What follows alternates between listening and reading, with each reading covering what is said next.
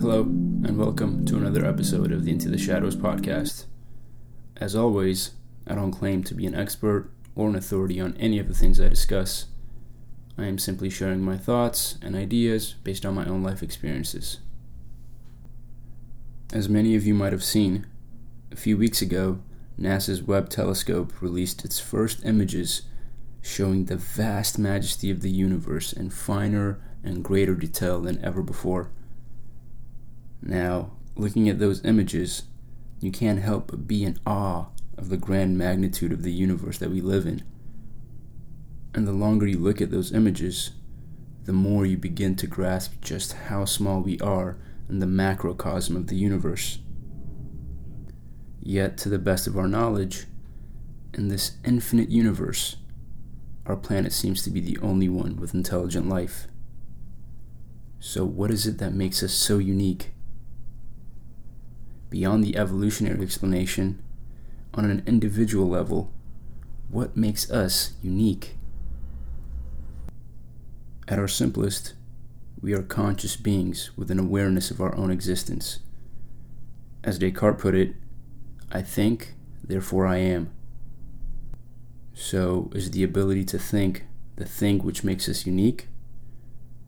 And since we all seem to have this ability to think, what is it that makes us unique in relation to each other? What is it that makes me, me, and you, you? One explanation is that we are who we are as a result of the accumulation of life experiences. I lived in this place or that place. I was surrounded by these people and those people. I studied this thing. I had this relationship, and so on and so on. And as a result, all these experiences shaped the unique perspective in which we view the world around us and live our lives. The relevant question then becomes, if the foundation for our very being, our essence, is life experience, is it then possible for two people to be identical? Say, for example, you had two people, let's call them Mark and John, go through the same life experience in the exact same way. Would they then become identical in their mannerisms, their disposition, perspectives, passions, hobbies, etc., essentially having an identical being? Consider another example.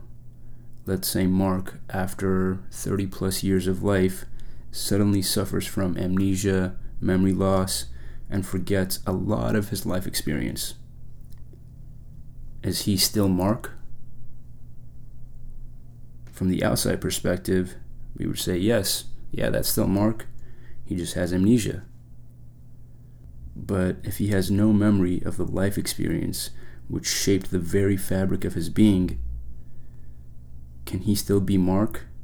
Does he still feel like Mark? Or is he an entirely new person whose foundation is being formed through new life experiences? When you strip away our connections, passions, intelligence, everything we use to describe who we are, is there anything left which is inherently me, inherently you, independent of life experience?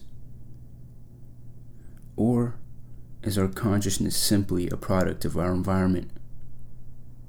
What is it that makes you, you? Food for thought. And with that, I'll leave you until next time.